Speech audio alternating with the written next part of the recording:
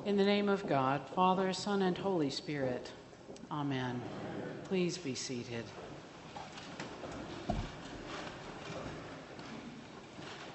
When I first got here, I had the occasion to go up to Montreat to hear John Philip Newell speak. If you've not gotten a chance to read any of his works, he's really, really marvelous. He is I would say, a Celtic theologian. He is bringing back in his works the reverence for all of God's creation and our part in it, and a more Celtic sensibility for Christianity. I took many notes during his lecture, and one of the things that hit me the strongest was this. Being born again hits the reset button to our true selves. We are returning to ourselves again, not rejecting who we are. Now, as someone like many of you who grew up in the Bible Belt, that was certainly not the understanding of being born again that I received. And I'm fascinated by it. I'm going to put a comma there, and we're going to come right back to that.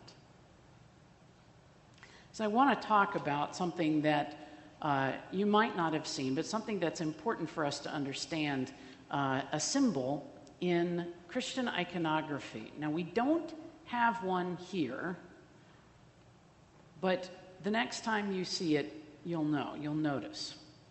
Now, we're familiar with halos around people's heads, the holy folks, the Holy Family, the saints, even certain things like, Peter always has a set of keys, and St. Paul always has a Bible or, a tome that he's reading from or writing in. We know these icons, but there's one symbol that it's important for us to understand. If you were to take two circles and put them together, just overlapping them, the part that they share in the middle is called, in iconography, a mandorla. It's a space where these two spheres overlap.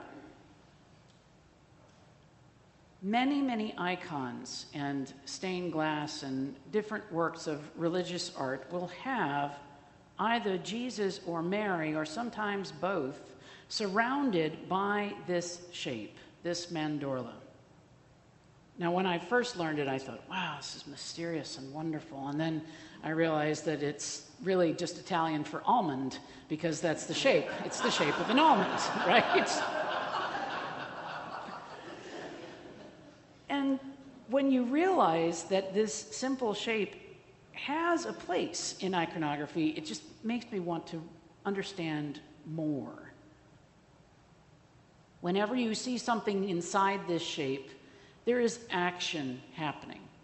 There's a state of moving back and forth. There's action. There's change happening. Often, you'll see Jesus within a mandorla surrounded by the four Gospels, representing the Word coming into the world.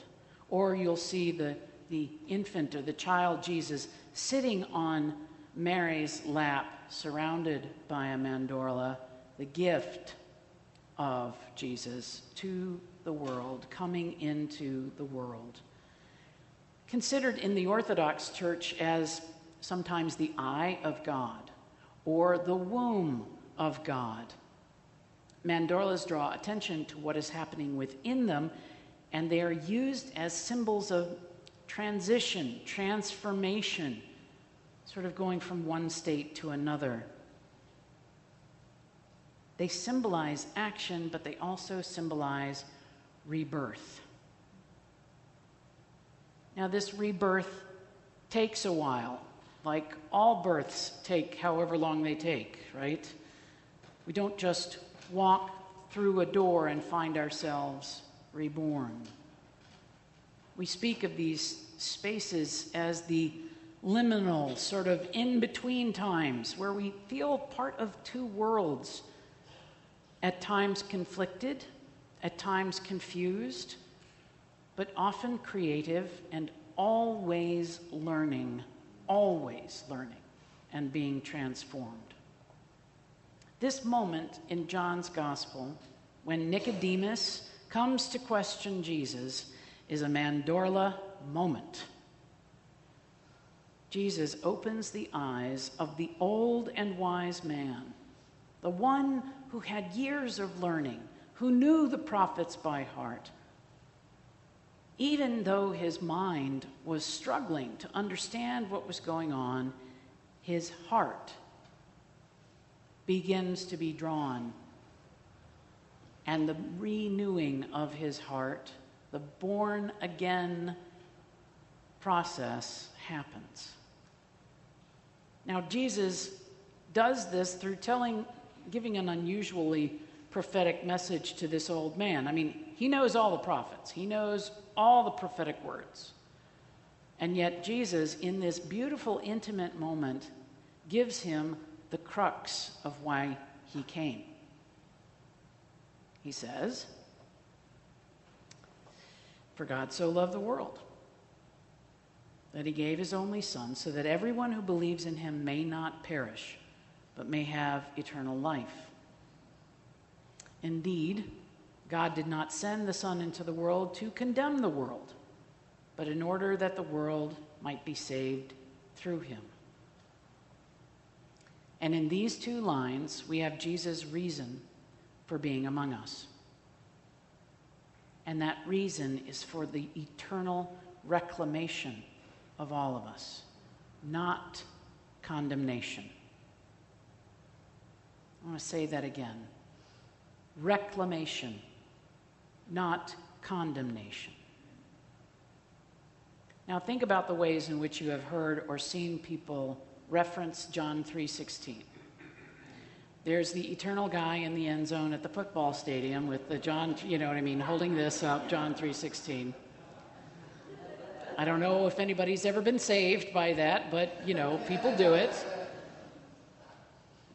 But when you think about when you've heard John 3:16, has it been used as an exclusionary statement or an inclusionary statement? Think about that.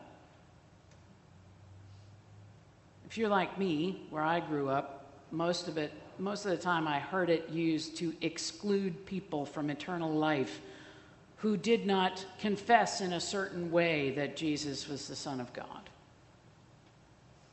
And it's sad. And one of the reasons it's sad is because it's never paired with the other half of this idea that Jesus is presenting, which is John 3:17. God did not send the Son into the world to condemn the world, but in order that the world might be saved through him. God did not send Jesus into this world to condemn the world. Could we please have that put on a placard someplace, right? Wouldn't that be nice? Condemnation is not what Jesus is about, because condemnation is not what God is about. God does not long to condemn the world. God does not want to destroy God's own creation, but instead reclaim it. Reclaim us into God's loving embrace. God longs to connect us back with that loving center from which we were born. That reconnection is being born again. This is not a rejection of the life we have led, with its ups and downs. It's not a projection out saying that we're going to be perfect after this moment. It's about paring back what has been put upon us by our culture, through our own selfish attitudes, and sadly, what's been taught right alongside the gospel to many of us for years.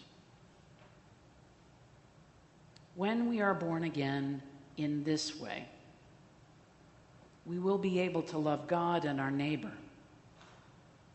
because we're reconnected with the source of all love.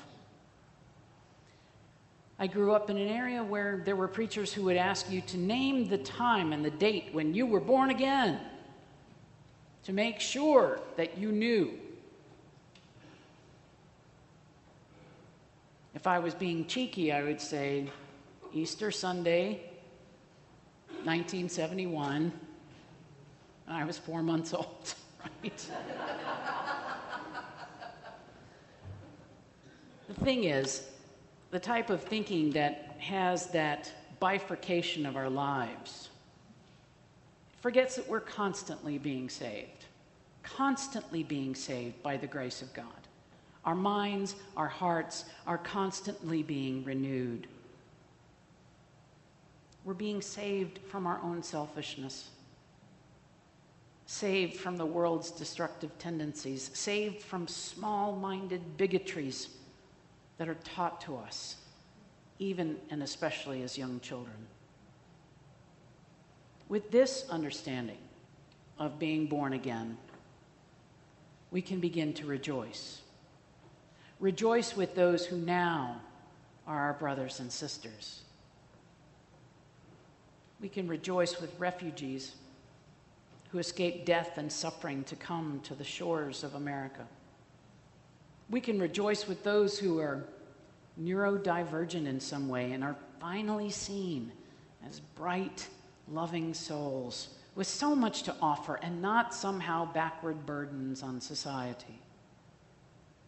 We can rejoice with our black and brown neighbors when we finally see them as siblings and not as anything less than beloved children of God.